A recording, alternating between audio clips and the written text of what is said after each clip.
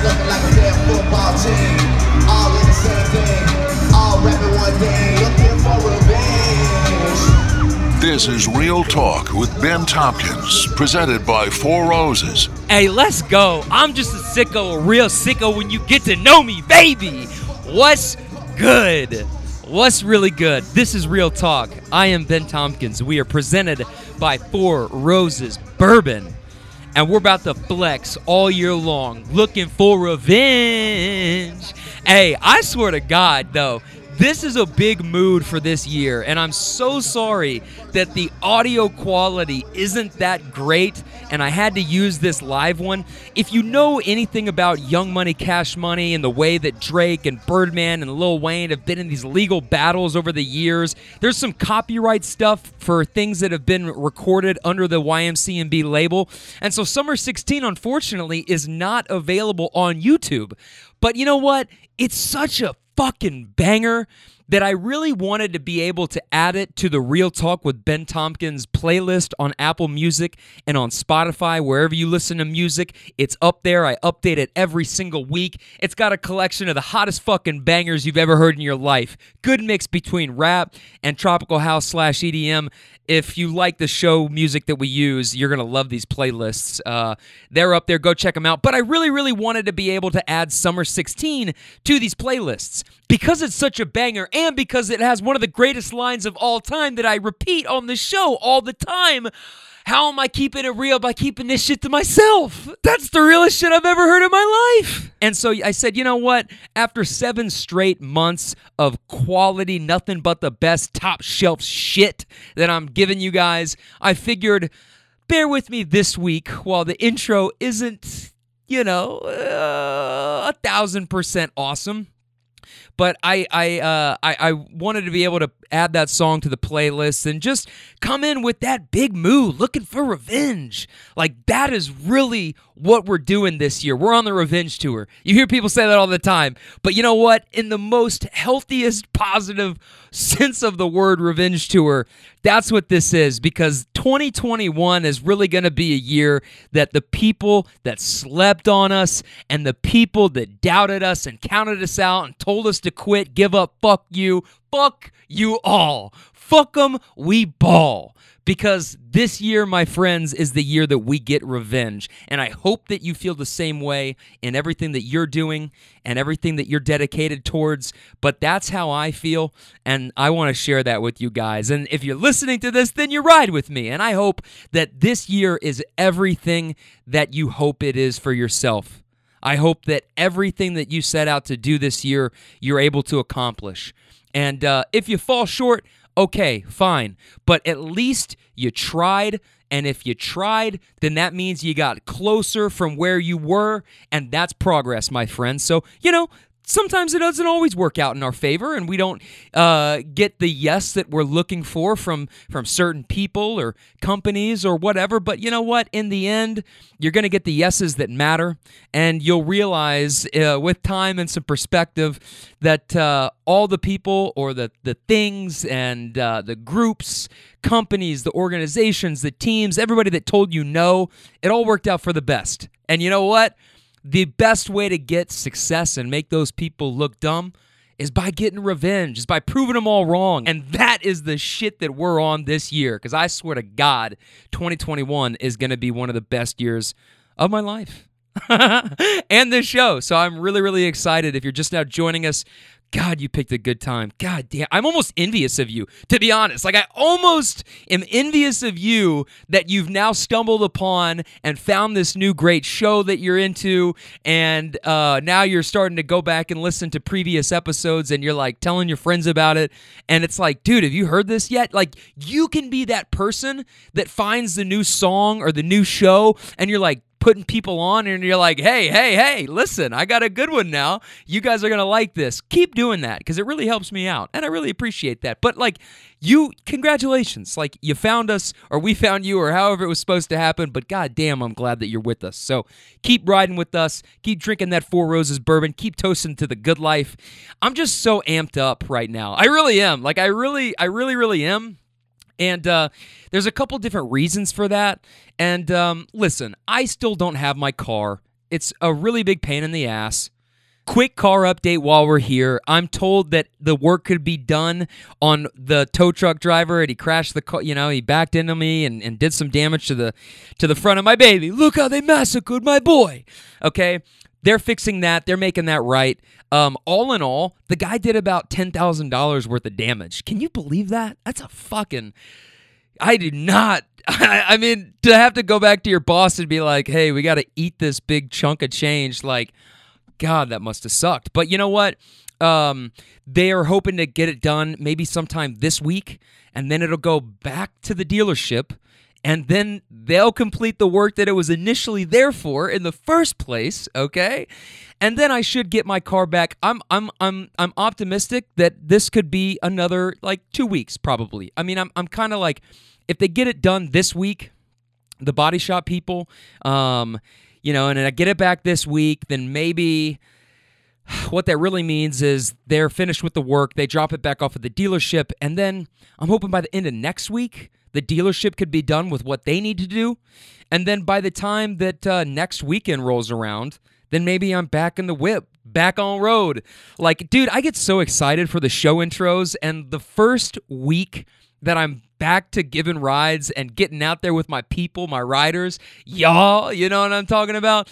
I cannot wait to drop that I got money in these jeans when I'm back on road. Hey, yo, that's going to be hot. I'm a couple weeks ahead, thinking wise. But like, I'm not back on road yet.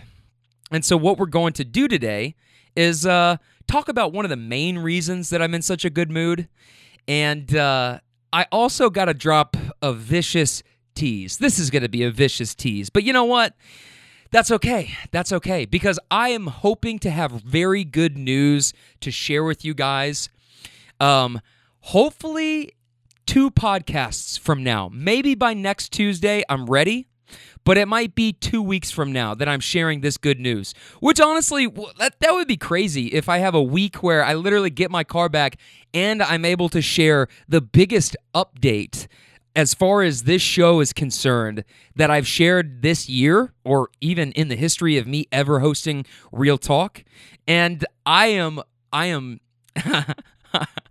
fucking ecstatic. Like I cannot contain my energy and my happiness and my positivity. And I might know this week. I might know next week. For sure, by the end of next week, I will know something. So, as of today, can't say what it is, but it's big. It's fucking big. It's huge. Like, this is going to really put us on the map. And it's just exciting because I'm thinking about where we're headed, kind of like how it started versus where we're at now because we're far from over. And if this thing happens like I think it's going to happen, and I shit you not, I mean, I keep it real on here. I'd tell you if I felt like this wasn't something worth mentioning and not something that I didn't think was going to happen, because I absolutely believe it's going to happen. And that's big for us. That's really fucking big. And it's exciting. It's a hell of an opportunity. And I am just like, I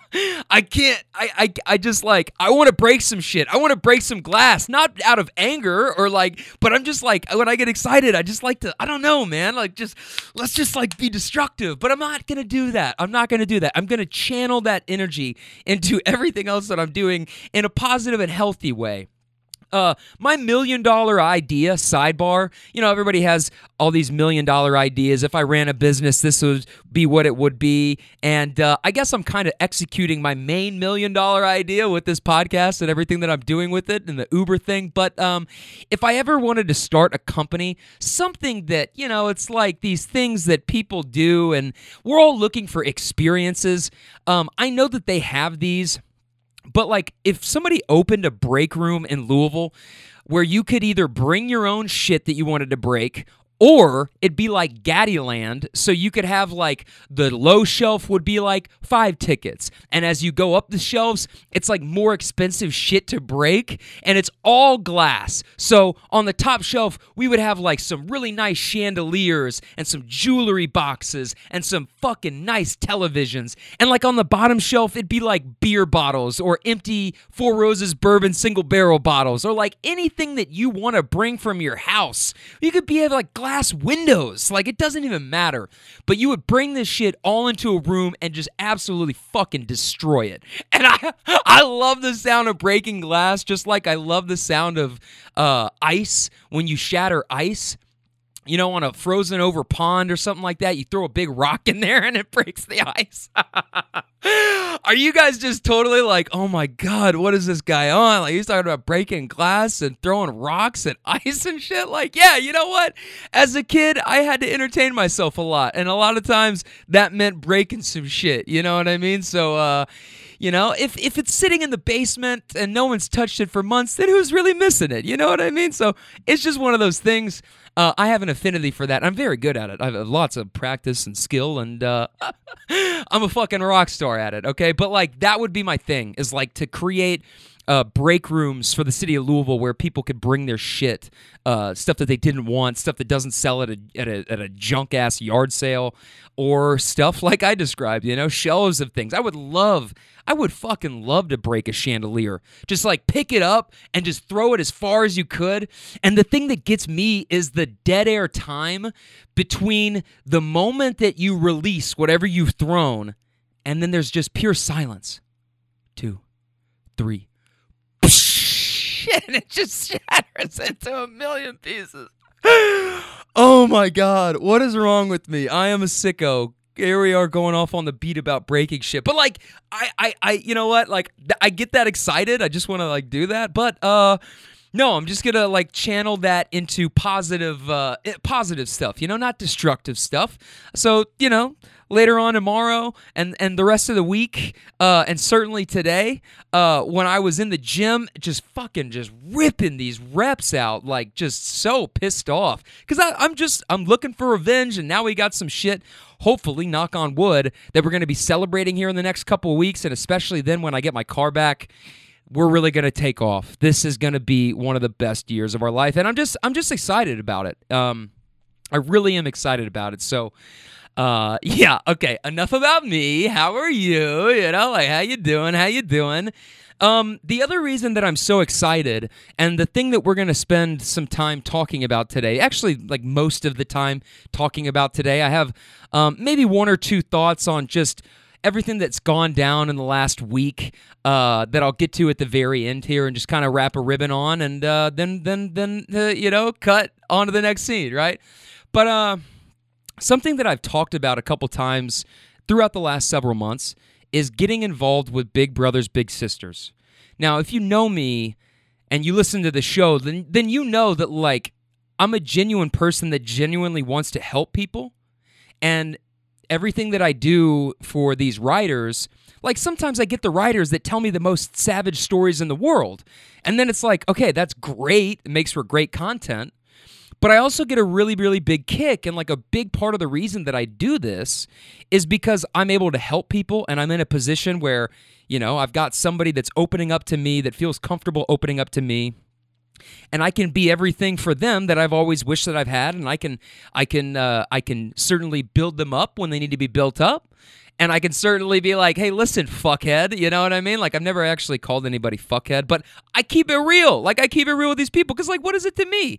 You know what I mean? If I say something and I call them out about something and they're like, oh my God, I can't believe this person that doesn't know me at all would call me out on my bullshit. You know what I mean? Like, you know what? Sometimes we all need to be called out on our bullshit.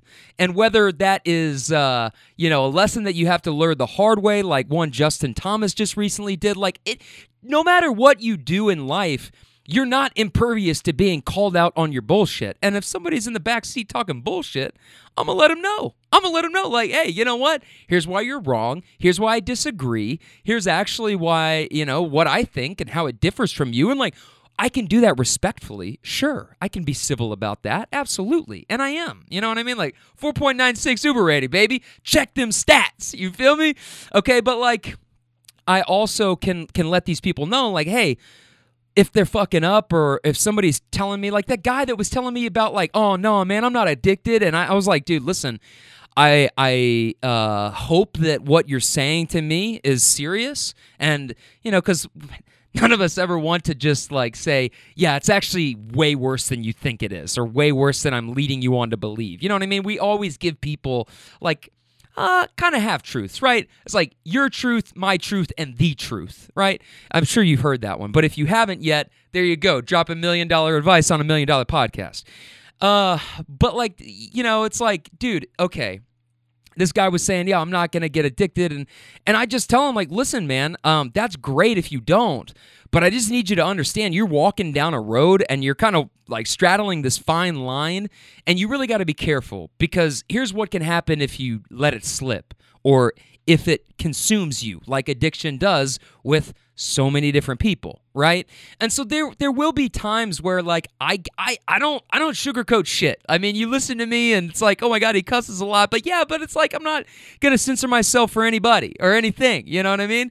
And I'm not gonna stop myself from saying something that maybe makes somebody uncomfortable because they're not used to being called out. So if they're on bullshit, I'm gonna call them out. I'm gonna let them know, because if not me, then who else will? You know what I mean? Like, who else really will? I don't know. But I have the guts to be able to withstand that. If someone says, well, I don't like you, I think you're a fucking idiot, I'm like, well, fuck you too, my man. You know, like, it's, who are you to me? What are you to me? It does not fucking matter. But yeah, no, it's just like, I'm here to give people real talk. I'm here to give people what they need. I'm here to give people what they want. You know what I mean? And so like, and a big part of that is just being genuine and being real.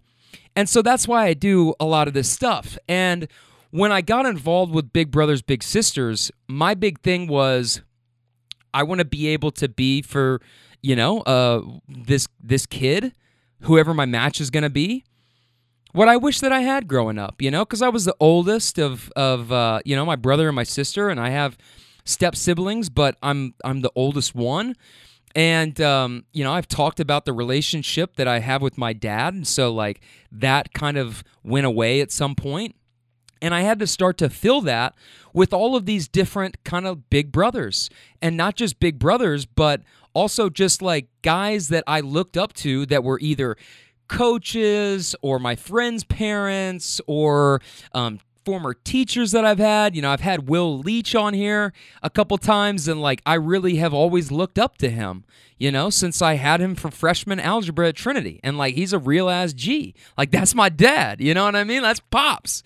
And I have a handful of people like that in my life where I had this big void of a father figure that I then was left to fill. Now, sometimes I filled that with negative things, and I've talked about that.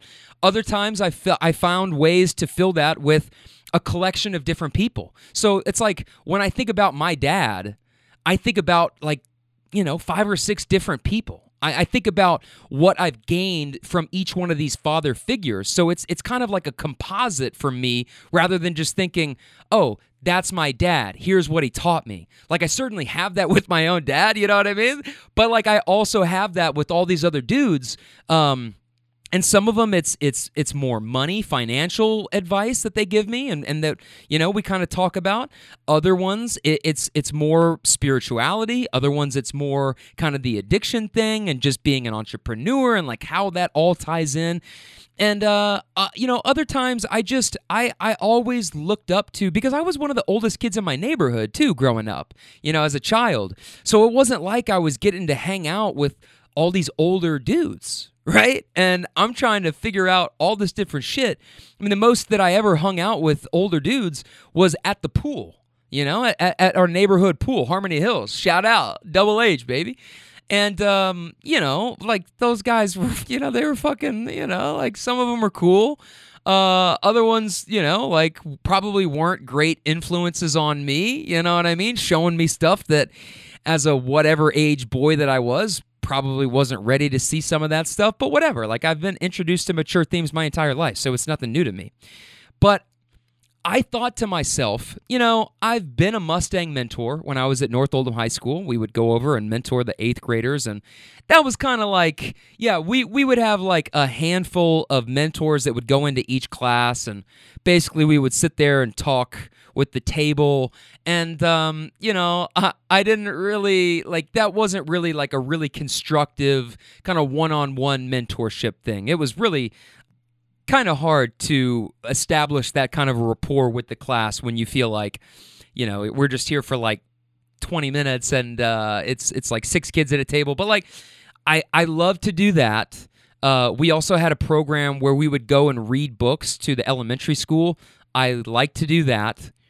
And I've been a designated trainer everywhere that I've been, at Southern Wine and Spirits. Eventually I had worked my way up where I was the designated trainer for our team, so people would get hired on and they would take over a territory somewhere in the Bay, whether it be Oakland, San Francisco, or San Jose, and they would come out in the field and they'd spend a couple days with me, and I got, kind of paid extra to do that, but like, I was a designated trainer.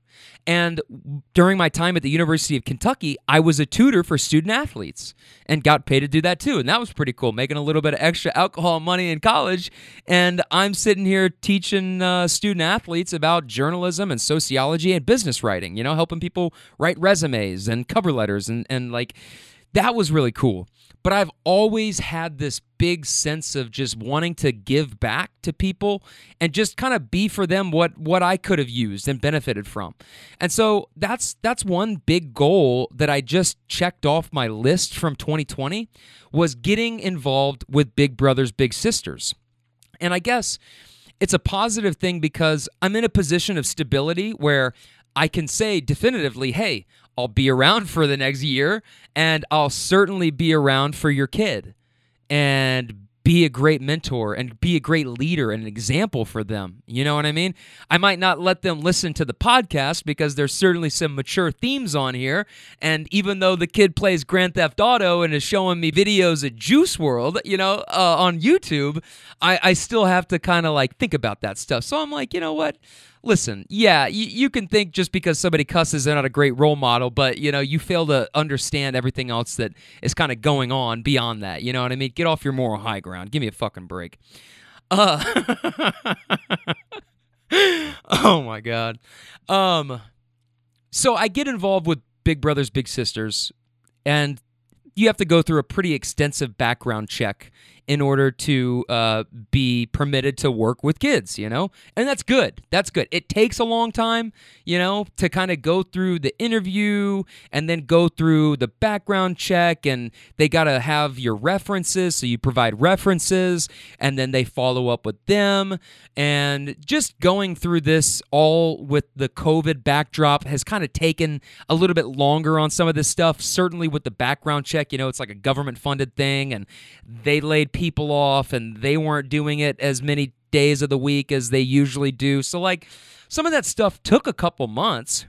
I mean, the process from start to finish, I think I applied for it sometime in June or July. I manifested a lot of the things that I'm now doing and that have started to blossom for me and come to fruition are things that I've manifested 7 and 8 months ago. You know what I mean? And it took a few months to go through that process. You have to meet with the representative from BBBS, and you go through what you're looking for, why you're getting involved, types of things that you're interested in, and yeah, ultimately, like, why you want to do this. You know what I mean? Like, why do you want to volunteer your time? This isn't like a normal thing. So like, what drives you to do this?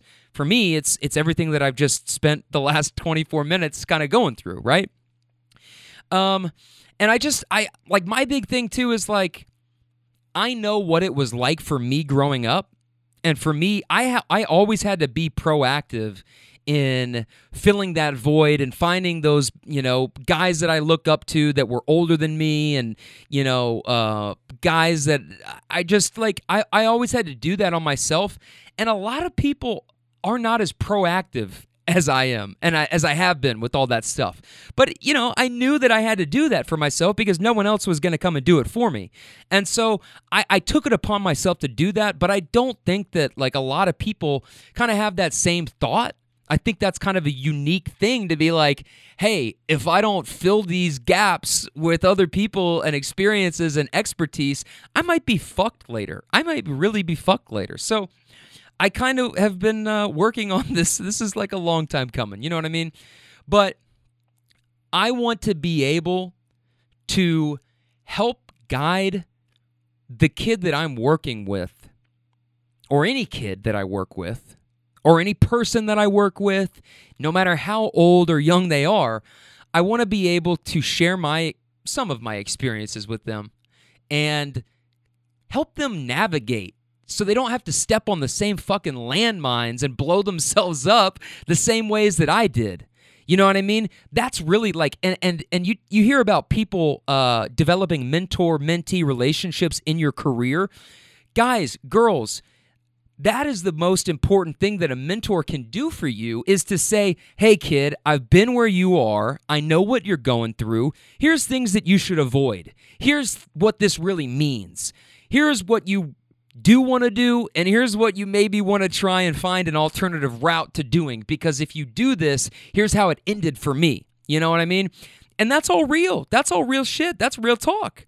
So it's important to me that I'm able to feel like I can do that for a kid that shares a lot of the same things and experiences that I had growing up.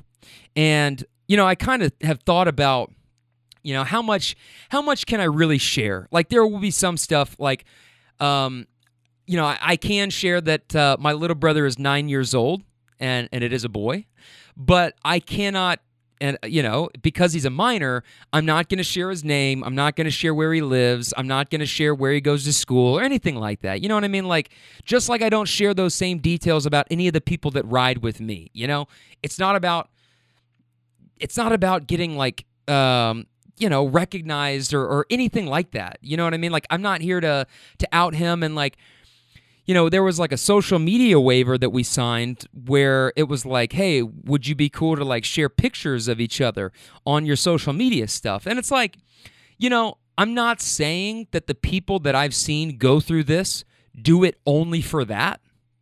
Absolutely not. I know like 2 or 3 guys, and I know definitively 2 guys that have gone through the Big Brothers Big Sisters process, and probably know, but unbeknownst to me, other women who have done the big, you know, big sister, little sister thing, but just can't really like think about them sharing that stuff. And like, some people, they go through this stuff and they don't, you know, they don't have to talk about it and share about it. And like, that's how you know sometimes that it's pure. It's like, if you go to the gym, did you really go to the gym if you have to tell everybody about it? You know what I mean? And like, if you, it's like the people that will donate like money to a homeless person but get a video while they're doing it. It's like, fuck you. First of all, did you do it out of the kindness of your heart and out of a pure, genuine place, or are you doing it to get a bunch of fucking retweets and likes and you go girl and oh, you're my dude, like all this bullshit fake gas? Like, that's what it is. It's fake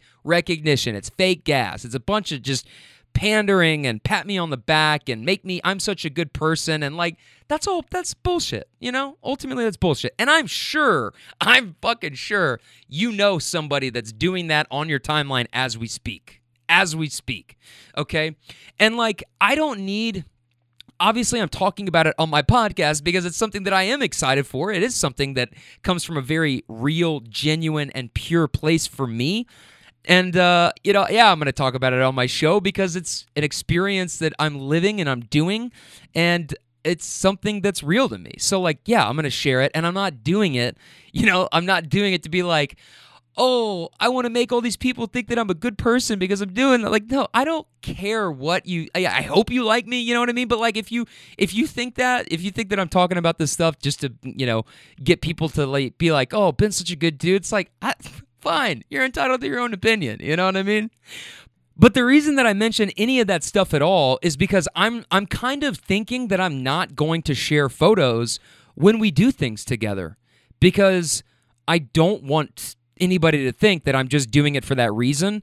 And also, if I share pictures of him and then I come on this show and talk about things that we talk about and that he's dealing with and that are real and authentic to him and his life experience.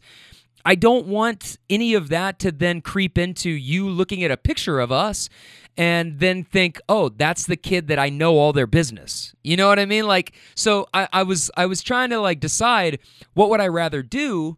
And yeah, I want to be able to, if he wants me to share a picture of us, or he wants to share a picture of us, yeah, go for it, man. Like, that's cool. Like, if you think it's cool to be like, oh, here's me and my big brother, like, yeah, absolutely, we can do that. But also, I just don't want anybody to look at my little brother and be like, damn, like, I feel like I know this kid's business. And I don't think that's really fair to him or the family. You know what I mean? So what I'm thinking about doing is just doing no social media, with my little, and doing that so it allows me to come on and kind of talk about some of the real kind of shit that's going on, because it's deep, it's deep, and it happens right in your own backyard, which I think, I think the first thing that the first kind of assumption that I had about Big Brothers Big Sisters was that I would get matched with probably some inner city kid. Right? I mean, I think that I naturally thought that. But that assumption was proven wrong when it was like, hey, no, listen, we have enough kids in Jefferson County that are doing this program. We actually have a ton of need for Big Brothers and Big Sisters also in Oldham County and also in like all these other counties that you might think, and these cities and these little towns, right? Where you're like, oh, no, I mean, prospects, like how many big brothers or big sisters could you really need there, right? You would think that maybe you would need those more in like the Shively area or South End, West End of Louisville. But it's like, you know what? Actually, you'd be surprised, my friends. You really would. So he lives close. Obviously not in any of the places, Oldham County, yeah, but like not in any of the places that I just rattled off, but close enough. And last Friday, we had our very first in-person meetup. And I'm telling you what, dude, I was looking forward to this all week long, and we have done, like, we were all initially his mom, me, him, and our match support specialist, and we were all on this call when the match got made, a couple months ago. The match gets made. Took a few months after all the background check and all that stuff came back, but then eventually my support specialist says, hey, I think I've got somebody that is really perfect for you based on what you shared with me and based on what I know about their current situation. I think you would really, really enjoy doing it with this kid. So, let me tell you a little bit about him, and then let's see if this is something you want to do. After she told me, I was so excited that it was finally like I was at this stage where we're talking about like my match, my little, you know what I mean? Which is really cool for me because I don't want kids of my own. I'll be the greatest uncle and godfather and like friend of a friend to your kids, like all that stuff. But I do not want kids of my own. I don't. And I feel like if I can do the Big Brothers Big Sisters thing and just be that for a bunch of other people's kids, my brother's kids or my sister's kids or stepbrother's kids or your kids, like whoever, you know what I mean? Like depending on how close of a friend we are, I would do that, sure. If we're not, maybe you can pay me, you know what I mean? Coaching and mentor services, at large for hire. But it's amazing how far off topic I'll get when I go on these tangents and it's just coming out machine gun style, but I digress. It's like, one, yeah, I was excited to be at this point, but also two, I'm excited to start doing this and be for this kid what I wish that I had growing up. And so we get to this point, we do the match setup, and we meet each other via Zoom for the first time. That goes well. And then we kind of set our first virtual outing, which is something that Big Brothers Big Sisters recommends. They don't take an official position on when Bigs and Littles can begin meeting due to liability issues and COVID and everything like that. But I don't have COVID. The kid doesn't have COVID. His mom doesn't have COVID. He's got one older brother. He doesn't have COVID. And they leave it up to the discretion of everybody involved. And I said, hey, you know what? I'll wear a mask if it makes you guys feel better and I come over. But like I'm planning an outdoor activity anyways.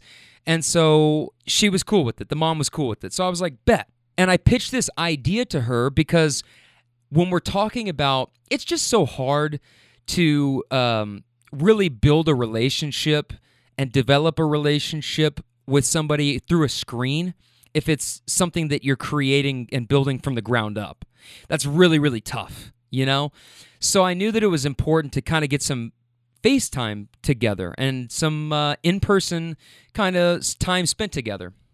So I started thinking about, okay, well, what can we do that we could do outside, you know? And my little loves to play football and baseball, so we definitely have those interests in common. But I know that they have 2 dogs, one of which is a puppy. And boxer puppies, oh my God, are crazy, dude. They're crazy. They're crazy. They just run around the house. This dog was literally picking up his own bone, throwing the bone to itself, and sprinting to go get the bone, and then sprinting in circles through their foyer, their dining room, their kitchen, and their living room, just running around the house. And my little brother's running around. He's all amped up. He's excited that I'm there. And the mom is sitting at the kitchen table trying to do her regular work. You know, she works from home. So she's looking at me like, oh, thank God you're here. You know, I'm like the reinforcements, basically. But I know that they, you know, like how often are they probably able to take their dogs for a walk? You know, probably not as often as they'd like to. You know what I mean? So I thought, well, this could be something that we could do. I would help the mom. I'd help, you know, hang out with the little and get him out of the house for a little bit, get us talking, walking, and we'll bring the dogs and it'll be a good time. So, you know, I show up. We kind of talk, hang out. He shows me his room. He shows me some stuff that he got for Christmas, really cool stuff. I got to meet his older brother who was kind of like hanging out in the stairs at the top of the steps because he like was interested, you know, he like wanted to meet me and I was like, what's up, dude? Dapped him up for a second and then he like, you know, went off into his room and I think just as the older brother, he was just kind of like appreciative to have gotten kind of like recognized, you know, if your little brother's getting a big brother and is all excited about something, I'm sure that he's kind of like, oh man, now this is, I thought it was dumb at first, but now it's kind of cool, you know, like, so I was like, what's up, man? And, but you know, I'm there to spend time with my little brother, right? So we go on the walk and it was great because we were just able to kind of walk around his neighborhood and, you know, just something as simple as teaching good habits, like picking up after your dog after he takes his shit in somebody's yard, you know? He was going to walk off and just let this shit sit there in somebody's grass. And I'm like, dude, come on, dude. Like, we've got the bags on the leash. Use them. Do you know how to open up a bag? Do you know how to do this? And he's like, yeah, kind of. I was like, well, here, let me show you, you know?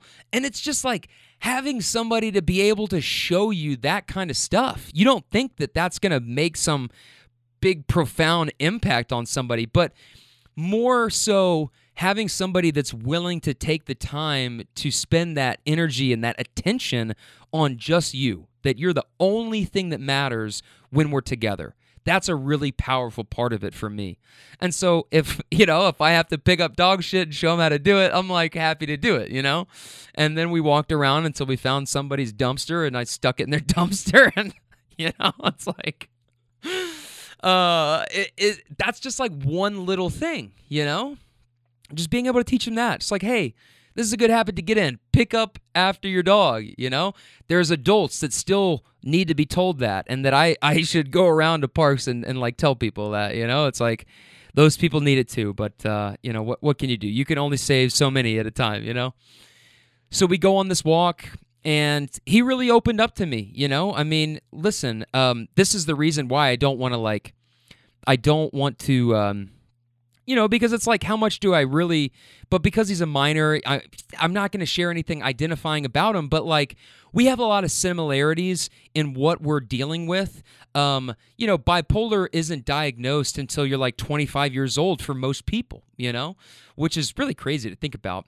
But a lot of times in kids, you'll see some of the kind of underlying things that are going on. A lot of times it's ADHD. That's kind of one of the things that go hand in hand with it sometimes. And a lot of times bipolar is misdiagnosed as just ADHD in kids because it's like we're going to have to wait to see till they get older to see what this turns into. And he takes a couple different medications, Adderall, Prozac, and then one other medication, and I can't remember what it is or what it does, but basically, think about that, dude. 9 years old, and he's on mood stabilizers and antidepressants because, he's I certainly was going through mood swings as a kid, but a lot of my issues arose from, impulsivity, immaturity, and being hyper as fuck. He has all that same stuff going on, but he's a little bit more prone to outbursts and will sometimes hit, and he's kind of dealing with some other things that are a little bit more complicated than I was dealing with. But because I come from this kind of mental health background, I'm a self-imposed expert because I've had to, be an expert for myself, so that I think that uniquely positions me to help other people, or at least understand where they're coming from and empathize with that and kind of be able to speak to that stuff in a way that's real and authentic and help people out with that, just that's a big part of it, man. Just like speaking to somebody that finally feels like this person understands me and they're not judging me, like that's a big part of it.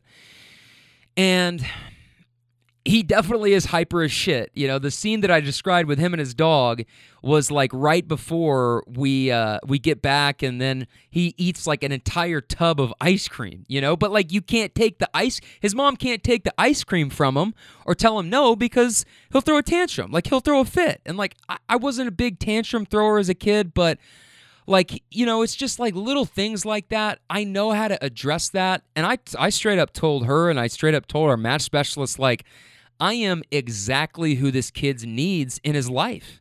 I am exactly who this kid needs in his life. Because when he starts to get a little bit rambunctious and wants to act like, like I was saying, like the breaking glass thing, you know what I mean? Like, maybe that's not normal. Probably isn't, whatever. I don't give a shit. But when he gets excited, he kind of has a hard time containing it, and he'll kind of like act like he's going to hit sometimes, not out of anger in those times, but just being excited and being like, I just want to express this. And so he'll kind of act like he's going to like, slap me in the arm, or like, kids, they love to rack you in the nuts, man. And he really hasn't gone there that much. And like for me, I lift my leg up, or I extend my arm out to like block him, you know what I mean? And like, I'm not touching him or like hitting him or anything like that. I'm just defending myself. I'm just like putting out my arm or putting up my leg when he acts like he's going to hit me somewhere low below the waist, that I'm like, hey, listen, like that's cool. You know what I mean? Like you're not going to hurt me unless you hit me in the balls. That'll hurt no matter what.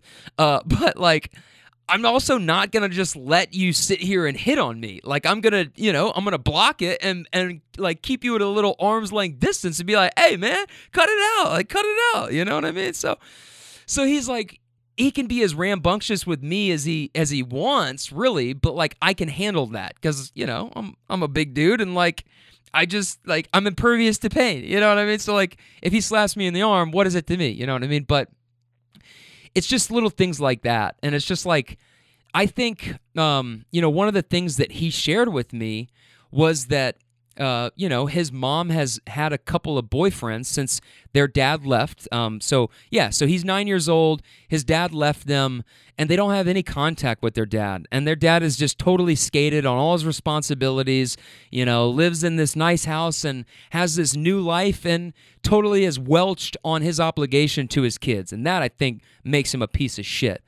And would make anybody, a dad or a mom. If you welch on your kids like that and you just act like they don't exist in the same city that you live in, you're a piece of shit, okay? But the thing is, he's had a couple of different guys that have been in his life that really haven't turned out that great for him. I mean, he told me about one of his mom's boyfriends that was a heavy drinker.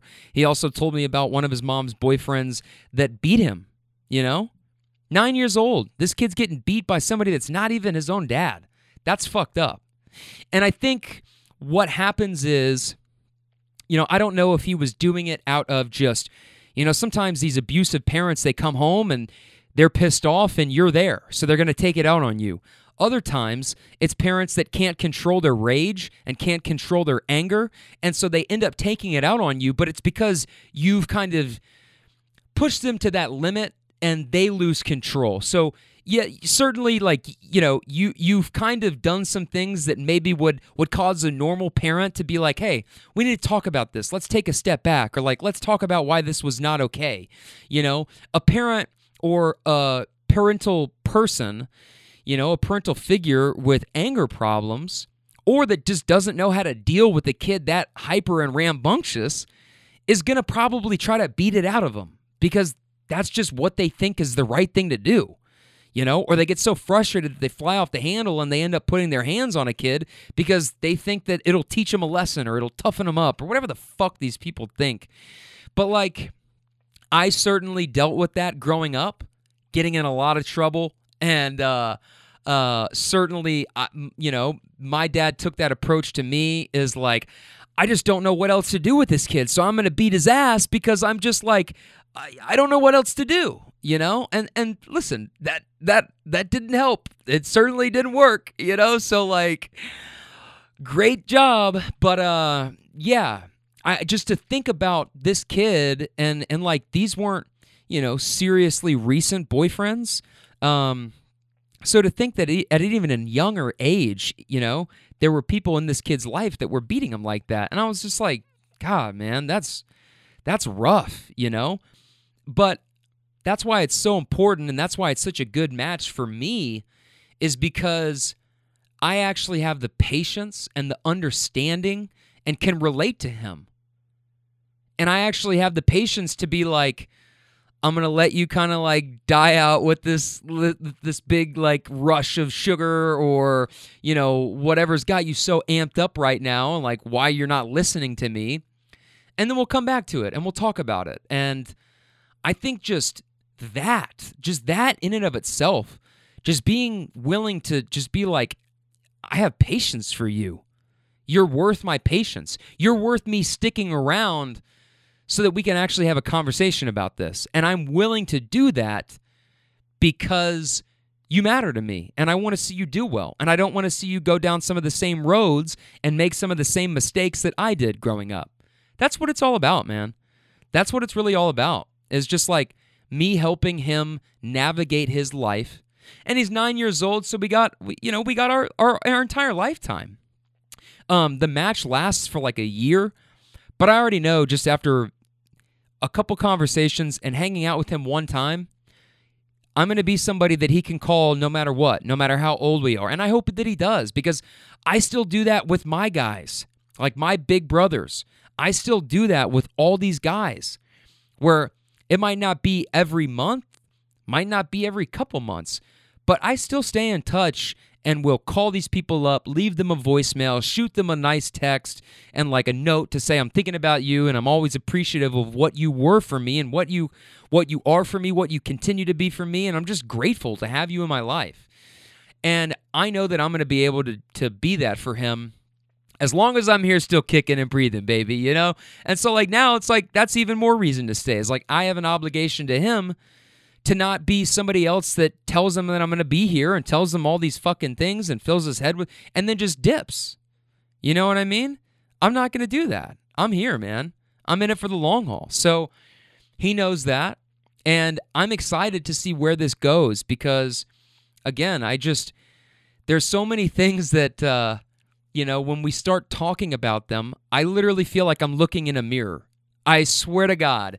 And I know, and I pray, man, I pray and I pray and I pray for forgiveness for all the people that had to deal with me when I was a little munchkin running around, 9 years old and younger, terrible twos up until 4 and 5. You know, my parents didn't want to send me to kindergarten at age 5 when everybody normally goes, because I wasn't mature enough and ready enough to go. I could not sit in a seat for long enough periods of time to be in kindergarten. And when 6 years old rolled around, they were like, well, we got to start him at some point. I probably still wasn't ready, you know? But they were like, we got to start him in kindergarten at some point. So that's why I'm like a year older than a lot of people that I graduated with by age is, you know, I wasn't held back, but I was held back from starting, you know? And I feel like I'm looking in a mirror sometimes when we're talking and when he does some of the stuff, and like I can just totally understand why he does some of the things that he does. It's like we're taking this dog on a walk, okay? And the dog's squatting down and his leash is kind of caught behind him, and my little brother just takes the leash and swipes it up his ass, and now he's got dog shit on the leash, you know? And that's like something that's like, why would you do that? You know what I mean? But if you're a kid and you think it's funny and you're just like, that thought doesn't go through your mind of like this little voice inside your head. Like my dad used to get so mad at me and my mom used to get so mad at me and all these people, they would be like, didn't you have a little voice inside your head that said this isn't a good idea or don't do this or maybe I shouldn't? I'm like, nope. I was just like, fuck it. Let's do it. You know, didn't think twice about it. I can understand that line of thinking. So when he does something like that, I'm like, dude, come on, man. Like, you're cleaning that up. I'm not cleaning it up. Your mom isn't cleaning it up. She didn't do it. So you're going to stand at your kitchen sink and you're going to clean that up. And sure enough, when we came home and, you know, he had to explain what happened, you know, I'm like, dude, what did we say? You're going to be the one to clean it up. We're not cleaning it up. And she's, you know, we're kind of on the same side in that. And he did. And he stood there and he cleaned it up. But like other people, they don't have patience and they don't have the understanding for somebody that does something like that. It's like, oh, what's wrong with you? Or like, why do you have to be this way? It's like, no, just like, this is who I am. This is what I'm doing. Yeah, it might be an inconvenience to you sometimes, but you know what? Like, don't make me feel like I'm this big, giant inconvenience and this lost cause and, you know, you got to beat it out of me. Like, fuck you, you know? That's not cool either, you know? So, it's just like, we have these little things that happen, and I swear to God, man, it's like I'm uniquely positioned to be his big brother just because I know all of the things that I did and like kind of why I did them, and I will never fully understand why he does some of the things that he does either, and that's part of it, you know? You could say that about anybody. But I also do understand more than most people kind of why, you know, his why in a lot of these things. And it really is a good match because it's like I know exactly how to be with him, you know, because I'm basically like, how am I with my other rambunctious younger cousins? Or, you know, how am I with a dog that runs to me full sprint? You know, I kind of like, I put my knee up, I kind of like turn my shoulder a little bit, and I brace for impact, right? It's like, you kind of have to be able to do that sometimes in life. It's just brace for impact, you know? But not run away, not turn your back and just be like, fuck this, I'm out. You know what I mean? So, it's awesome, and I've got him, and he's got me, and so obviously you can understand why, you know, I'm kind of hesitant on the social media thing because everything that I've just shared is like really private. I mean, you know, it to an extent, right? I mean, and it's very like, I don't want to feel like I'm airing out somebody else's business or sharing somebody's business or like, you know, sharing information that maybe isn't necessarily mine to share. But if it's all anonymous, then I feel like, okay, well, I know for a fact that I'm never going to out him or his mom or his brother or their family or where they live, where they go to school, any of that kind of stuff. And because of that, you know, that's the reason that I've kind of talked about some of this stuff is just because, like, yeah, it is real, and it's real to my experience, it's real to his experience, it's real talk, it's authentic. And again, I'm not doing it in like a way that's like, oh my God, you guys, like this is juicy. It's like, no, like this is just, you know, what this kid's dealing with. And it had to be this way. Like it had to be this way because I couldn't have, like I could have related to somebody that if it had been a little brother that was like from a nice family with a mom and a dad and they just wanted them to get involved with some kind of a charity, you know what I mean? Like, so they're like, oh, let's put little Bingham the Third into Big Brothers Big Sisters. Totally a fake name that I just made up. But like Bingham the Third with his bow tie and his conservative views and his swoop. You know, it's like, I'm not going to really fuck with that kid that much. I'm not going to really relate to that kid that much because his childhood is very different than mine was. But you give me a kid that comes from a broken home, and you give me a kid that has a couple of different behavioral things that he's dealing with. That's my fucking wheelhouse, dude. That's everything that I've lived up to this point. So of course I'm an expert on that, and I am uniquely positioned to be everything for him that I could have used as a kid growing up, and try to help him navigate some of that stuff so he doesn't have to, like I said, step on some of the same landmines that I did, and go through some of those casualties. But like, I'm sure that he's still going to go through that as he gets older. I mean, look, he's 9 years old. And certainly he's got 9 years to go until he's 18 years old. And then from there, then you're legal. You know what I mean? Like, so he's got a long way to go. But I want to try and be one of the best things that has ever happened to him and has ever happened for him.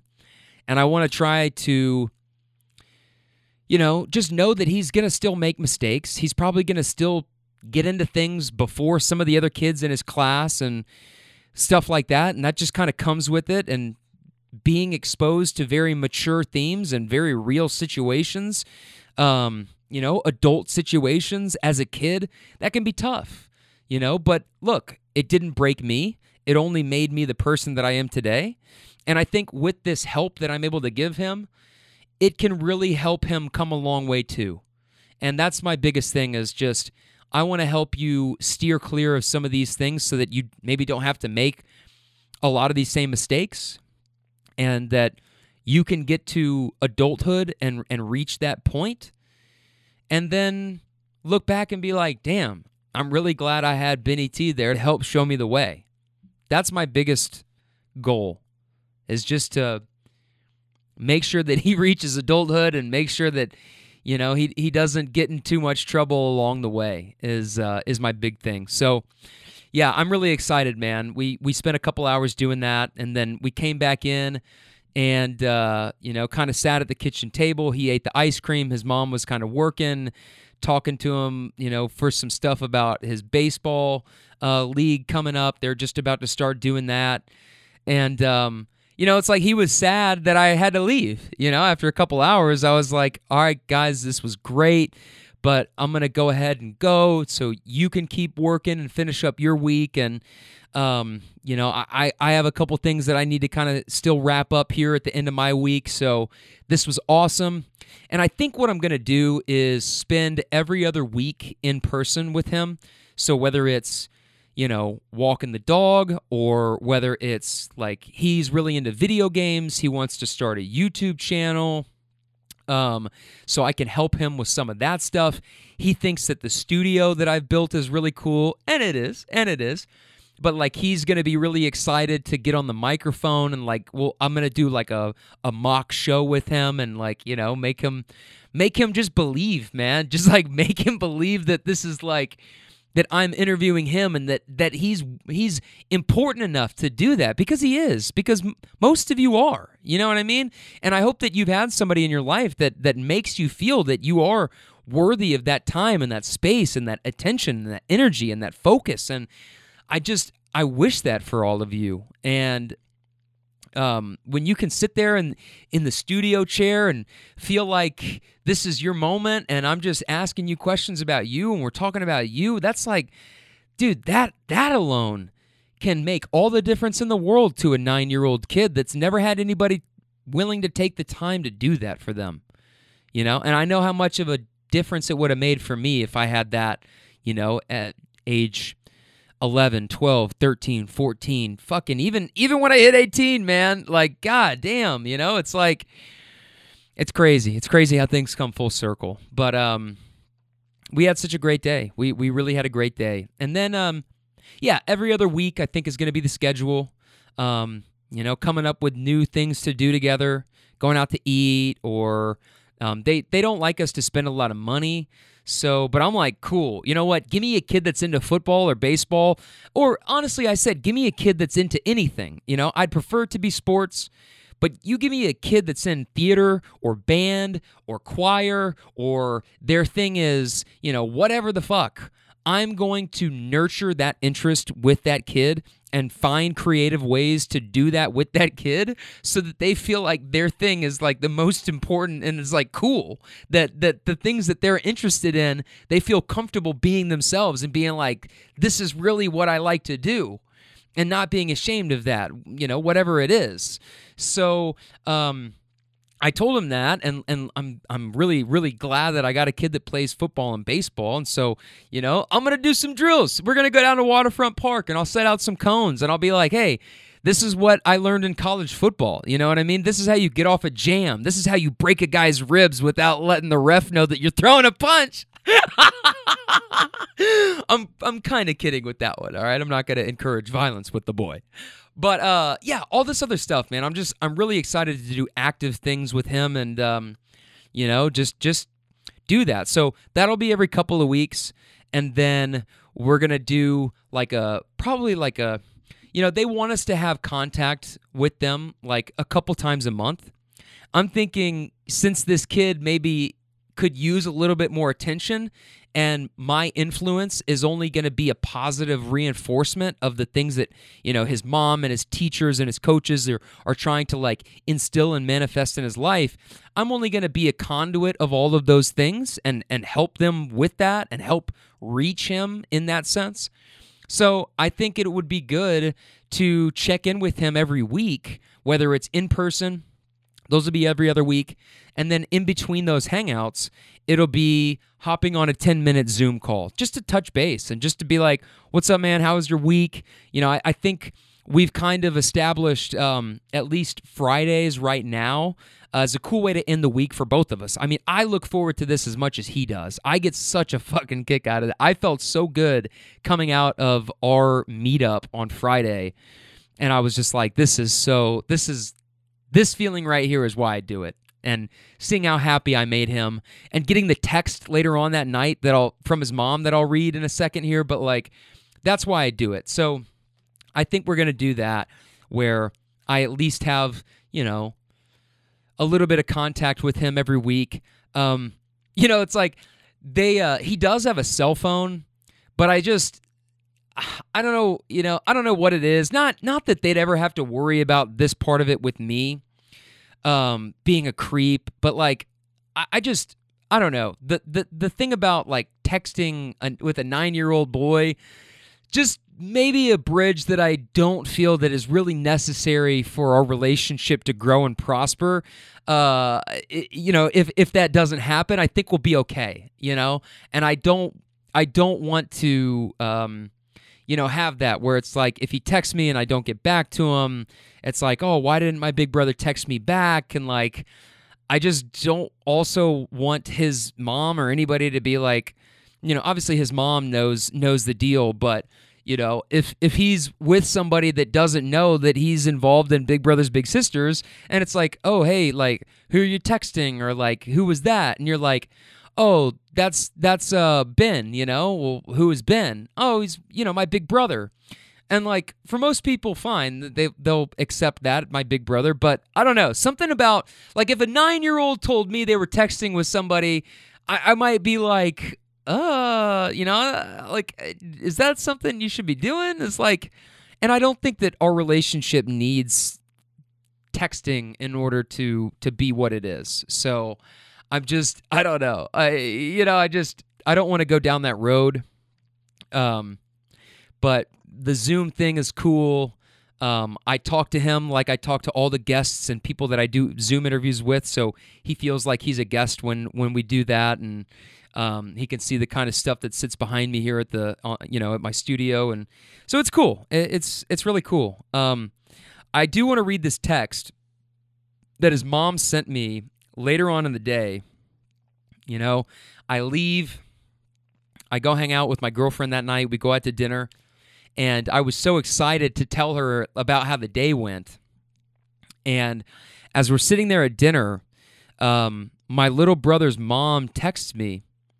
And I read it, and it made me emotional sitting there. And I read it to my girlfriend, Maddie, and she got emotional as I'm reading it, getting emotional. And we were both sitting in the booth looking like the emoji with the big black eyes that look like you're going to cry. It's like, oh, you hit me right in the feels looking emoji. It's like, Like, she sent me this Friday night. Hi, Ben. Thank you for spending time with little brother. He loved it. He told his therapist that it made his day so exciting. This makes me so happy for him. You are a real blessing in his life.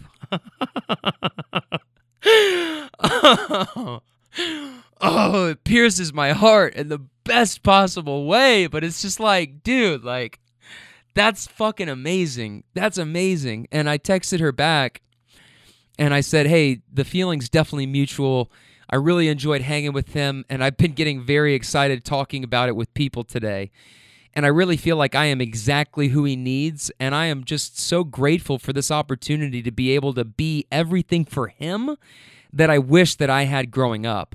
And even after just today, I already know that this relationship is going to be one that I cherish, and it'll end up being one of the greatest things that I could have ever done in my life. My biggest hope is that I'm able to help him navigate the seasons of his life and steer him clear of making some of the same mistakes I made as I got older.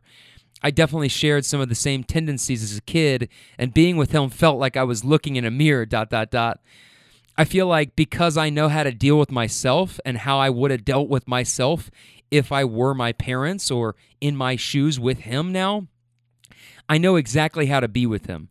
And over time, as I really build up that trust with him and our relationship grows, I think he'll really listen to me and I'll be able to reach him. And I just want to let you know that I just want to help. I just want to help. You know, I'm just here to help. Help him, help you, and make him feel good about himself and his future and the things that he's into.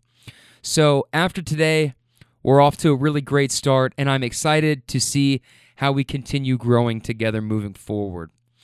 And yeah, man, everything in there is real talk. That's the realest, purest shit that I think I have left to say about it is just, if you're considering, or if you ever have considered becoming involved with Big Brothers Big Sisters, I'm sure that if you went through the process and you described what you're looking for, your experiences, what makes you kind of a credible person to be able to help somebody that's maybe dealing with this or that, and you kind of break it down and you're honest about it, the match support specialists, if you have the same one that I had, will do an excellent job in making sure that they place you with a little brother or a little sister that you can relate to. And if you've ever thought about doing it, I would seriously encourage you to do it because, I mean, listen, the most selfless thing that you can do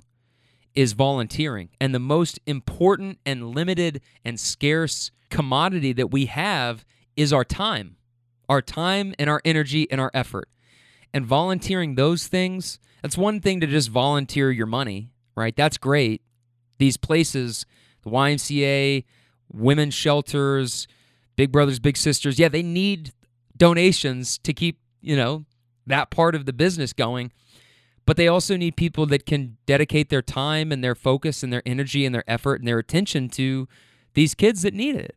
And if you've ever seriously thought about doing it, I think you should do it. I think it's something that you will absolutely not regret doing. I think you will enjoy it. I think it will give you such an immense sense of fulfillment, especially if you're coming at it like how I'm coming at it from, is just like, if you're an only child, or if you're the youngest but you never really got along with your siblings, or you're the oldest but now your younger siblings are older and they're off in college or they're in the real world working and they're older, and like you just want that, but you really don't want the financial burden of having children, or you're not ready to do that yet. This is like the perfect trial run for you. This is it, man. You should do it. You should absolutely do it. And they're always looking for quality people to get involved. And I know it's not something that you're ever going to regret. It's because it's going to make you feel so incredibly good that you're able to help somebody out who needs it. These kids are in the program for a reason. You know that? And I just think it'll make you feel great, and it's something really cool to do. And they really look up to you, and it matters, and it makes a big difference in their life. So, you could save them. You could save somebody's life. You never know. Them being able to draw back on memories that they create with you in that relationship, that might be what keeps them from going into the abyss and staring into the abyss. You know what I mean? So, like, you just never know how things are going to land for people. But, dude, if you're thinking about it, do it. And you can list me as a reference if we're like that, and I'd be happy for most of you, that are listening to certainly vouch for you. If I feel that you're somebody that deserves, that my endorsement. I'm not just gonna endorse anybody that asks. You know what I mean? But like, if we fuck with each other and stuff like that, yeah, I'd be happy, and I'd be absolutely, ask me first, but like, I'd be absolutely cool if you use me as a reference. And the reason I even say that is because a couple people, even just me talking about it on this show that I'm close with, have kind of said, hey, I'm kind of getting interested in this now. Let me know how it goes. Like, let me know. I'm excited to hear this episode now that you're going to be talking about this. So, yeah, guys, hit me up, and I'd be happy to talk to you about it in depth. So, yeah, man, that's where we're at with that. I want to shift gears here. I'm not going to spend a whole lot of time talking about this because, again, it's like I just spent an hour and 12 minutes on a really good, positive note, and I feel really good about that, plus this exciting news that I have to drop at some point in the next couple weeks. But I also need to, and feel like I need to address a couple other things. Well, just one main thing, really, is, you know what? It's funny that last week, on last week's episode, I was kind of talking about some of the things that I speak up about and some of the things that are important to me and some of the things that I feel that it is important to have other allies and other people that see something happening to a group of people or to one person and stand up for those people and call out bullshit when you see bullshit. And that's what I do. I call out bullshit, whether it's the cowboy story that I told you guys, whether it's a handful of other stories that I've told you guys about me, straight up the guy in the gym on some reckless shit. It's like, I'm going to call out bullshit as I see it. People in my life that are no longer there because I called them on their bullshit and they either weren't ready to deal with it or weren't willing to deal with it. Whatever. But like, now you're no longer here and, farewell. You know what I mean? But the thing that stuck out to me was last Tuesday when I taped the episode was the day that something was supposed to happen in terms of like the transition between Trump and Biden. And it was funny because I talked a little bit about the Black Lives Matter movement that day, and then I kind of talked about like the people that this is where I was going with it. I talked last week about people that lived here and elsewhere, but mainly here over the summer that saw everything going down in our own backyard, in our own community, and were so unwilling to listen to Black Lives Matter people or just black experiences, or people that were like, well, I have a black neighbor and I asked him or I asked her or this lady that I work with and they didn't say anything like to me about it. They didn't seem offended. And it's like, those are probably people that are just tired of trying to fucking like go down that road with people that they know aren't going to understand. So they just choose not to go down that road with you. Just because the one black person that didn't take it there with you doesn't mean that their silence or them not condemning what you said is a stamp of approval. It's just probably you're a fucking idiot and they don't want to deal with you. So they're just like content letting you believe whatever you want to believe and don't bother me. Like, I don't fuck with you, but I'm not going to tell you that because that's not nice. You know what I mean? But fuck all that. And those people that do that kind of shit, that are anti-Black Lives Matter, they found the Blue Lives Matter thing and they put those stickers up on the back of their cars and they fly those flags and they try to act like it's not anti-black, but in reality, that's exactly what the fuck it is. And none other than last week's events in Washington, D.C. proved that point. You people are all fucking hypocrites. And if you were one of the people in this city or in other cities that rush to Facebook and talk about Blue Lives Matter and Cop Lives Matter and not all cops and all that stuff. It's like the not all cops thing. Yeah, fine, I'm with that. Just like I'm with not all black people or not all Latinos or not all gay people or not all white people. Any of the above and fill in the blank, I'm with the not all the things. But choosing not to listen to your own community and understand where they're coming from and understanding their hurt and understanding their experiences and turning it into Blue Lives Matter, Cop Lives Matter. You know what was fucking ironic was that I say all this stuff on last week's episode, and then later on, after I've taped, after I've edited, I'm standing up in my condo and I'm watching the craziest shit that I've ever seen on live television unfold. Because I was too young for the OJ thing. I'm sure that probably would have been the craziest thing that I've ever witnessed live going down. People that were older in 1994 certainly remember that. But I watching the events that unfolded last week at the Capitol was fucking crazy, man. And you know what's funny is it's like the Spider-Man pointing meme where all of these people who no doubt are on Facebook talking shit and have like all these have wrapped themselves in the flag talking about Kaepernick is anti-military and protests are anti-American government and anti-American. Well, first of all, that's what our fucking country was founded on, you idiot. Read the Bill of Rights, okay? The very first amendment. That's what we fucking did at the Boston Tea Party, first of all. A little history lesson for you, baby.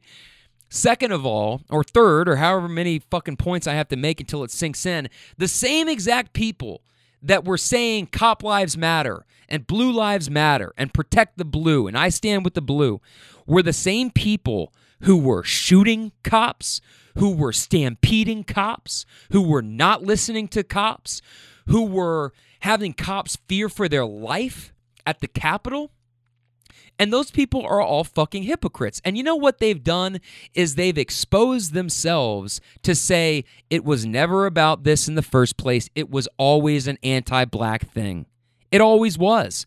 Either you're somebody that takes that stance and you're anti-black, so you dress it up in the Cop Lives Matter thing so you don't have to admit I'm anti-black. I don't like black mobility. I don't like black people moving into my neighborhood. I don't like black people competing now with me for the same opportunities and a leveled playing field. Yeah, that shit still exists in 2020 and certainly in 2021, baby. It's a brand new year. We're still in the same bullshit as a country.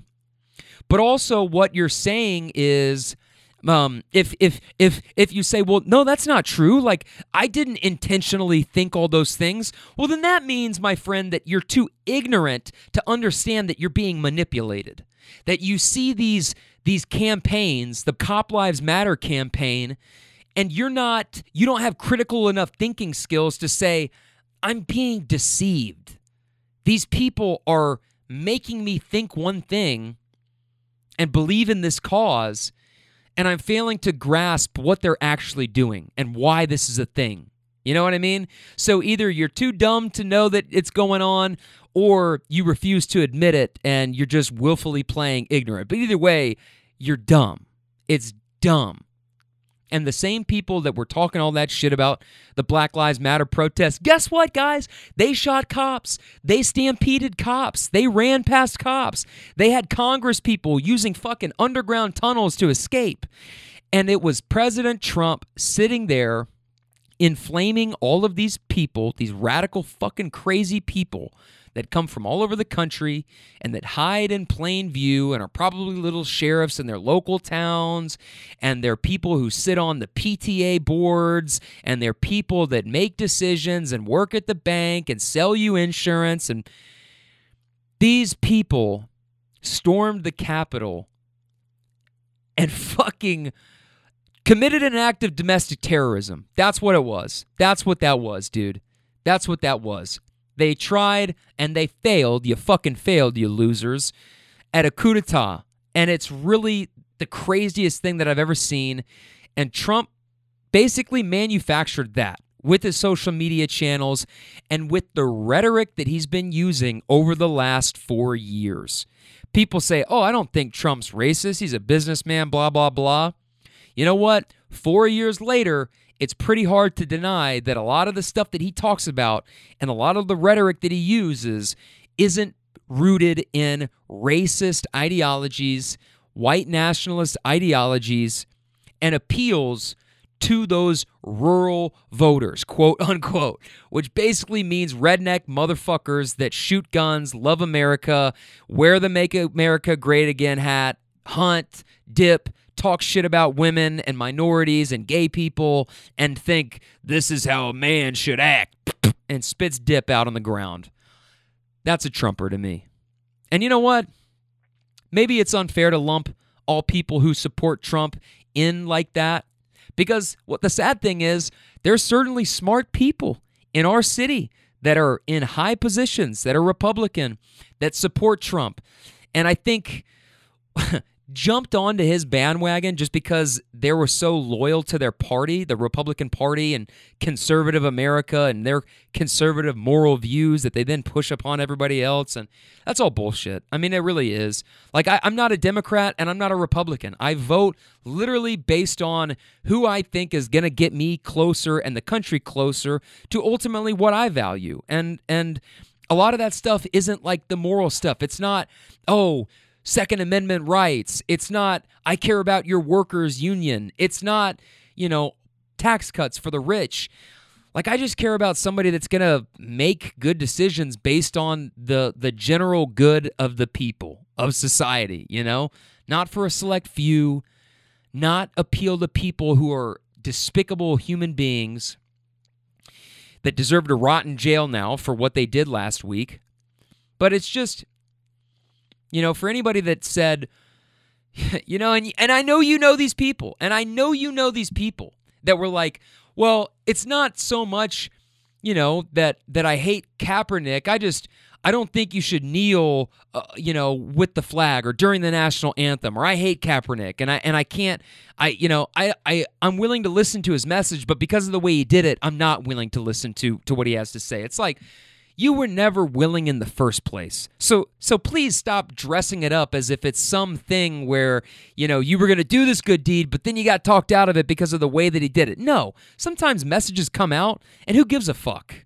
If I deliver something that sticks with you and I say fuck 30 times in an episode in an hour and a half, then if the message does what it says it does, then who cares how I deliver it? The people that sit there and go, oh, no, I'm not going to listen to you now because you use foul language. It's like, well, you were probably never going to listen in the first place, so fucking get lost. And I don't say any of that stuff to alienate my more moderate, conservative-leaning listeners that are Republican, that aren't with the events last week and are pro-Black Lives Matter but are still Republican or still conservative or religious or whatever. Like, that's fine. Like I said, not all Republicans are like that, right? Not all conservatives are like that. But I definitely condemn that part of it. Yeah, absolutely I do. And that's not how, that's not, you know what? If that is you, then find another podcast. Like, because I'm only going to say things that upset you because we don't align with those values, my friend. And we never will. And so for all these people that sit there and act like, oh, it was Kaepernick, or oh, Black Lives Matter, like, it was never about that. And everybody wanted to talk about, the protests here doing damage to businesses and property. It's like, yeah, that shouldn't happen. Yeah, that's not cool. These businesses that have been closed down through COVID and aren't able to open up their doors, and now they got to fix broken windows, or there's shit boarded up down on 4th Street that, are still boarded up, some of them, which is fucking just so dramatic at this point, seriously. But I do empathize with that because it's like, some of them are family businesses, they don't have a lot of money to shell out for something like that. But like, civil unrest isn't something that is peaceful. Like, sometimes it gets a little violent. And when you feel like you've been eating the same shit sandwich for hundreds of years since being brought to this country in slave boats, and then being disrespected and disenfranchised every step of the way, eventually, if people still aren't listening, and you're still getting shot, and people still aren't giving a fuck, and things still aren't changing, and cops still aren't getting arrested for murdering people, as they sleep in their own bed, that's probably where you're going to go, okay, enough is enough. Like, we tried to do it the peaceful way. We tried to do it your way. Now we're going to fucking break some shit and light some shit on fire. And I don't condone violence. I don't, but I can understand how someone could get that upset. It's like the example that I use is like, if you're telling somebody something, hey, don't do that. Hey, don't do that. Hey, don't do this to me. Hey, don't do this to me. How many times are you going to say it before you raise your voice? Until you can no longer be okay with just saying it in your regular, normal, indoor voice. When are you going to start to raise your voice? At what point? That's subjective to everybody. And at what point, if you've raised your voice a few times or many times, if you're in a relationship with somebody or you're telling your company, hey, guys, I need help. Don't do this to me. You're telling your friends, don't do this to me anymore. You feel like you've yelled at them a couple times, but it still didn't change anything. Guess what? You might throw something. You might break something for dramatic effect. And maybe that will get their attention. And maybe it'll drive the point home. Like, we're done fucking being polite about it. Nice for what? Nice for what? So, like, I understand how all of that stuff goes down, right? I can understand it. I don't think that it's right, but I can also understand that part of it. And the people that don't, maybe that'll give you an insight into it. And you don't have to agree with me, and that's fine. And we can agree to disagree, and I'm absolutely cool with that. But there have been people that aren't even willing to listen to that part of it and just want to act like it's not anti-black or anti-Kaepernick when that's really what it is. And so they dress it up in the Cop Lives Matter thing, and then look where you're at is the Spider-Man meme, you pointing at yourself, and it's a bunch of people that stormed the Capitol last week, and all the stuff that they talk about, cop lives mattering and stuff like that. If they matter so much, then why'd you do that? Why'd you kill a cop? Why did you trample these people? Why did you make these people fear for their life? And one more thing is like, if you can't understand, and maybe you're biased, maybe you still don't see it up until this point, but maybe these last couple minutes will make it sink in for you, and your world will go from black and white to Technicolor like it did in The Wizard of Oz, and you're now stepping into this new world, and your eyes are fresh, and you can appreciate this new perspective. Is anytime black people and the Black Lives Matter movement said we're going to have this meetup, said we're going to march, for decades, not just this summer, but going back to when Martin Luther King and all of those other people marched down in Selma and in Montgomery and got their fucking ass beat in by local policemen, and they released the dogs on them and fire hoses. Why do you think that those people, those white people, those racists didn't want them marching and voting and using their voice and speaking up and being seen and being heard? Why do you think that people back then were willing to take those beatings and die and get bit by dogs and get hosed down by hoses so powerful it'll take your fucking skin off your bone? Because those images are powerful, and they needed the world to see how they were being treated. And what's funny is anytime, even now in 2020 and 2021, just this past summer, Black Lives Matter would be doing a march, they'd be doing a demonstration, and most of the time it was peaceful. Yeah, sure, just like any other group, there's always going to be a couple knuckleheads, a couple fucking morons that are doing things that probably shouldn't be done. That's people, man. Congratulations. You know what I mean? You can find that example anywhere. But they were largely peaceful demonstrations and protests, and yet there were SWAT team police out in full force.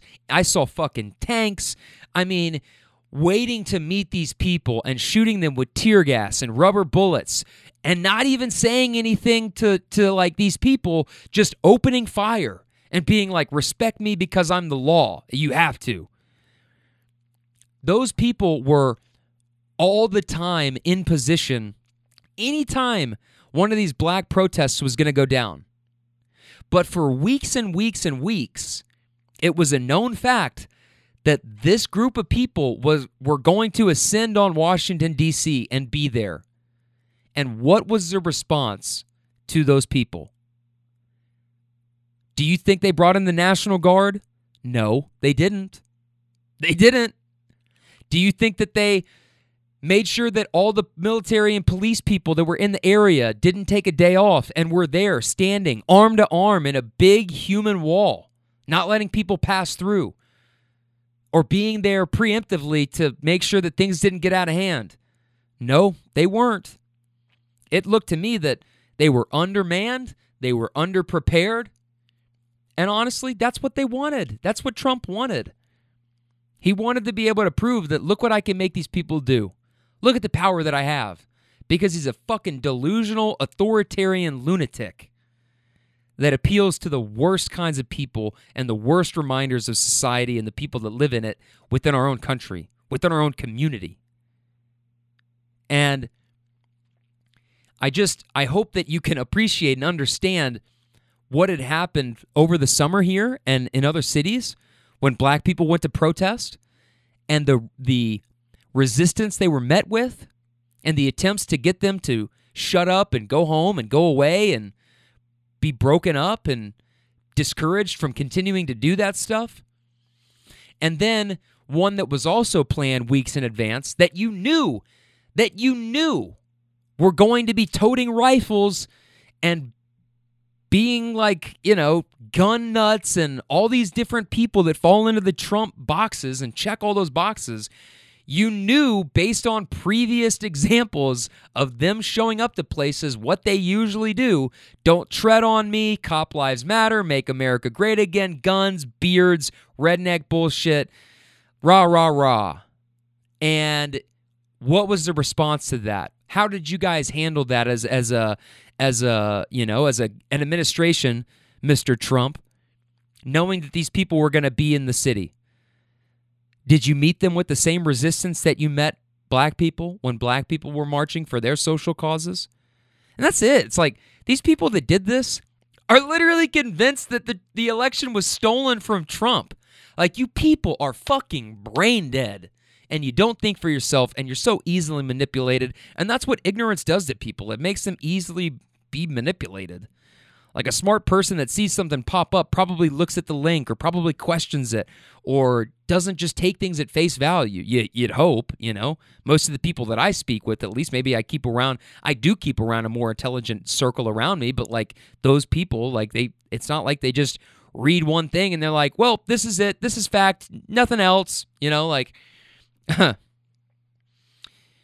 Those people are ruining our society, and they pose a threat to democracy, because not only now has Trump cast a huge shadow of doubt on our election and on the U.S. Postal Service and on places like FedEx and on the polling stations and places that count the votes and count the ballots and like the integrity of our most sacred democratic processes, okay?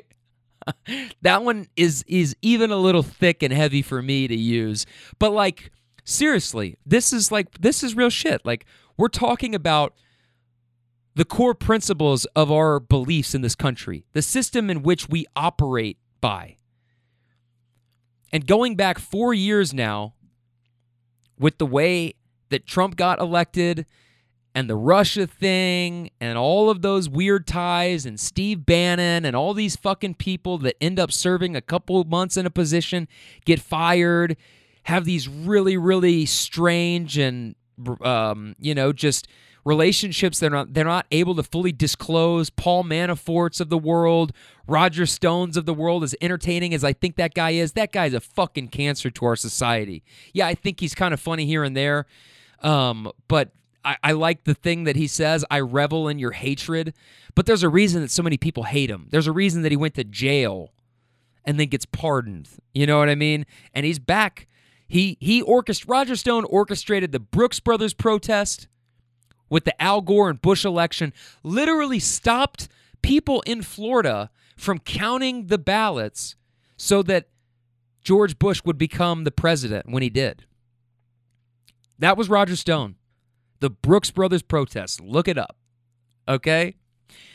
Roger Stone is the same guy that worked to get Donald Trump elected. He's the same guy that went to jail for very questionable things going on in the election process and in his role in it. And he's the same guy that got pardoned and is back out on the streets with a bullhorn, egging these people on, speaking to them through Alex Jones and InfoWars and putting a bunch of stupid bullshit conspiracy theories. QAnon, give me a fucking break, man. All over Facebook and Twitter and disinformation, cast doubt, make you question it. They made you think that Trump was the only noble guy in a sewer full of shit. But really, now we're just overflowing with it. Give me a fucking break, man. So not only did we go through 4 years of Trump getting elected, and certainly people in, like, I can't sit here and act like there weren't people around the country that ultimately were persuaded by him and sold by him. And what does that say about us as a country that we were willing to elect it? But you know what? We had another election, and Biden won by a landslide. Whooped his fucking ass. So I think I could feel better about that at least.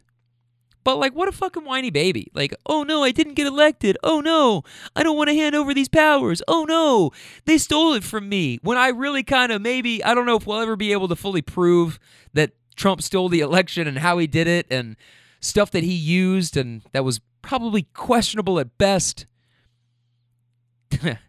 morally corrupt at worst, or downright even just illegal at worst.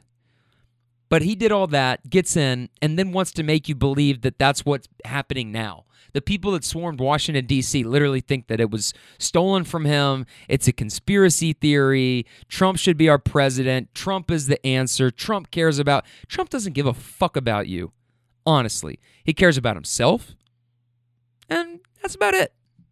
That's about it.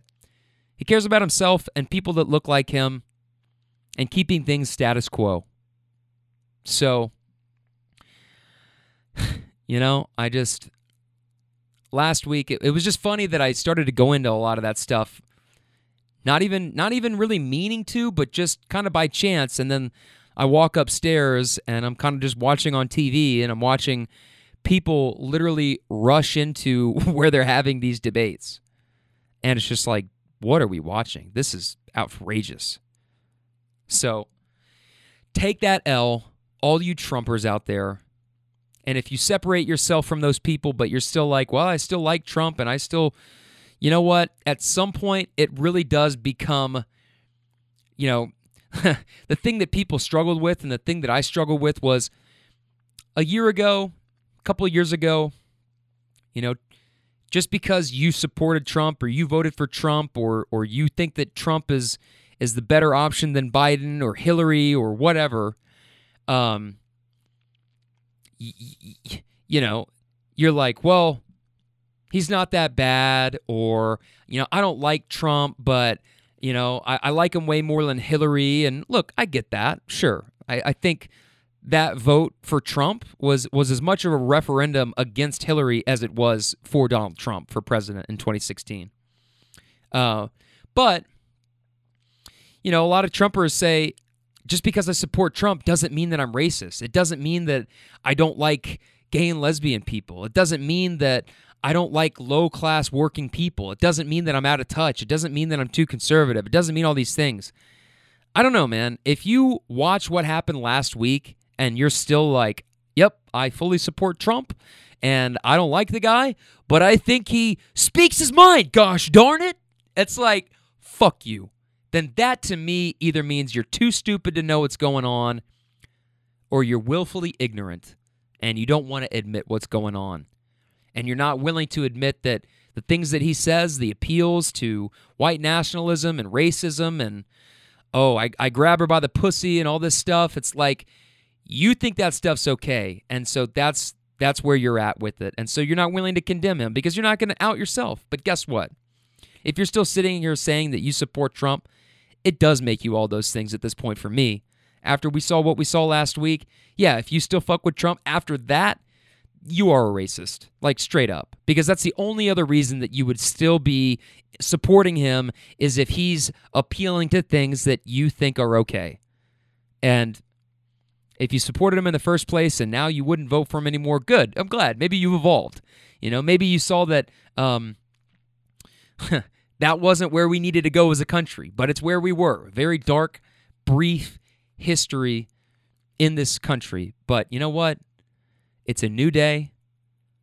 And now, like I said, I'm not Republican or Democrat, but I tend to lean Democrat more often than not because it's less about the conservative, more moral, religious stuff, and they're more left-leaning. Like, I'm more left-leaning on my stances. Pro-weed, pro-gambling everywhere.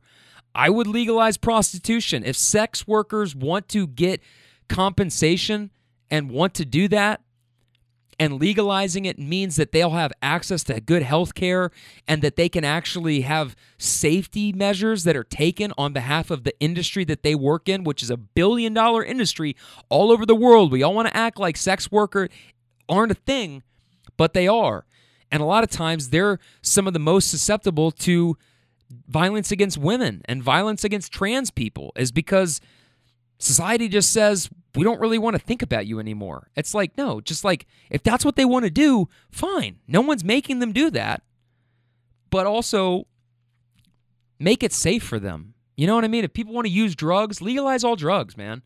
If people want to use drugs, do it safely. Don't be a dumbass. But people are going to use drugs whether it's legal or not. People are going to find ways to gamble, whether it's driving over the fucking bridge to Indiana and giving them our money, or Kentucky being too conservative and too, oh my God, what about the children, to legalize gambling and weed. It's like, dude, people are going to do what they're going to do. So why are you trying to throw your morals in my face about it? A lot of times Democrats have more progressive views on stuff. That's why I tend to lean left on social issues, certainly. And, fiscally, I don't make enough money to be like, oh, I vote for my taxes and I vote for, like, nope. I'm just as poor as all the other Democrats in the party. You know what I mean? Like, and of course that's a stereotype and a negative stereotype about Democrats, but like, the bleeding heart lib, but yeah, I tend to lean that side more often than not. And I'm excited about the fact that Democrats they're going to have the White House, they're going to have the Senate, and they're going to have the House of Representatives. And it's going to be Democratic. And look, there's still a massive gridlock in Washington. So what happens is one side gets elected. They think they're going to be able to do all this great stuff. And then the other side plays logjam and won't let them get anything passed. And then we get this gridlock. And that sucks. And it's almost like you're like retribution for losing or something like that. And that's stupid because it just hurts all of us. The stimulus checks. Mitch McConnell trying to throw in these last-second fucking addendums. It's like, dude, why are you trying to get even for something that happened 4 years ago, 8 years ago? It's like, just get some shit done, man. And I hope that having at least just one party, whether it's Democrat or Republican, fine. But like the fact that it's Democrat, fine. But one party having all three of those sectors of government and being the majority, I think it'll be great. Maybe things will actually happen now. Things that are better for our communities, things that are better for society. And if you're a staunch Republican and a conservative, you are always going to think that Democrats are, whatever they are. And you don't agree. And you think the world's going to go to hell in a handbag, young man. And it's like, okay, you know what? We just got through 4 years of Trump. I think we can get through 4 or 8 years of anything, okay? Do I think Biden's the answer? No. I hate the fact that he's that fucking old. I hate the fact that everybody in government is that fucking old. The Nancy Pelosi's and the Mitch McConnells of the world. Schumer. These people are 80 years old, man. Get them the fuck out. They've been there way too long. Term limits. I should run. Listen to me. This is like I'm launching like my platform because I'm just waiting on somebody to say, Benny T, you should run. I should run, But I have other things that I'm more focused on. So, like, I'm not going to do that. I'll be a voice, but I don't want to be like the Harvey Dent looking ass motherfucker up there being the voice. power to the people and all that shit. But like, I think people have been there in Washington for way too long, man. In no other industry do we say, well, you've got job security till you die.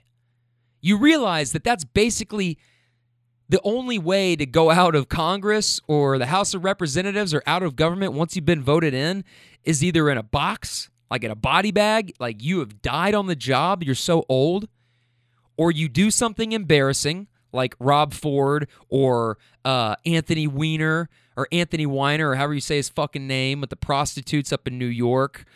And it's just like, you fuck yourself. You either die in office or your image dies in the public because you've done something stupid and get voted out. Or say the N-word. That's like the only other thing that gets people out of office, is like you do one of those things, or you make anti-gay, lesbian remarks, anti-trans.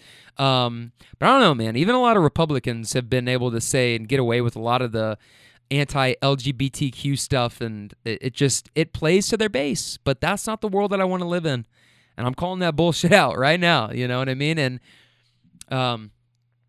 you know, if you're a conservative and you're listening to the show, and I guys, like, I really don't do politics that much. I really don't. I mean, I don't talk politics with my writers. I don't sit here and talk politics in terms of policies and all that stuff. I just call out what I feel like, and I speak to what actually interests and me and that I care about. And when I see people storming the Capitol building last week, I care about that. I want to call that shit out because it's hypocrisy at the highest level, and that is something that I refuse to be willing to let slide. So this isn't a political podcast. This is a variety podcast, man. We do a little bit of everything around here, and we do it pretty fucking well. So I hope that you'll come back. But if you don't, and if these takes have offended you, and you're a conservative and a Republican, and you feel like I've offended you at your viewpoints, you know, that's fine. We can agree to disagree. And if you never want to listen to me again, and you know you think I'm a fucking idiot and all this stuff, fine. Like what are you to me? Like, who are you to me? You know, I don't give a fuck. You know, have a nice life, my friend. But I hope that we can have these discussions, and that you can see that I'm not trying to do that. That I'm not trying to just come down on and shit on Republicans and make it like this big anti-Republican thing. It's just like, no, you guys were the ones that did that shit last week, so you guys are going to be the ones that I throw a couple body shots at. And Democrats have their fair share of shit, you know? I'm an independent. In the truest sense of the word, I'm a free agent. I'm an independent. I'm an independent thinker. And I'm not going to conform to just one party or one ideological view. So just know that if I talk about something, it's not that I have an agenda. It's not that I'm trying to be liberal media. It's that this is who I am. This is what I believe, and here is why. So there we go. Certainly a sharper tone than the first hour of this podcast, but here we are, you know what I mean? But it's all good. I hope that you've enjoyed a lot of this stuff. You know, again, just a kind of a brief reminder, quick car update. We're going to get it back here in the next couple weeks, and I'll have Uber Stories Part 21 for you at some point. We're going to have some big news dropping, and I fucking cannot wait to share that with you. I can't wait, dude. It's the best update that I've ever been able to share on this show. So know that. Be back for that. If you haven't done so already, please leave me a rating and a review on Apple Podcasts, because that would really help me out. You want to know how you can help me out? Do that. It takes 2 seconds. Throw me a rating and a review on Apple Podcasts, and it could be a topic that we're talking about. It can be the stories. It can be me personally. It can be a segment or an interview, or like whatever you find interesting, helpful, useful, entertaining. Let me know, you know? Leave me an Apple Podcast review and a rating, and I fucking love you for that. So thank you so much, and I will be back next week. That's all I got. I'm out of here. I am Ben Tompkins. All of that is Real Talk.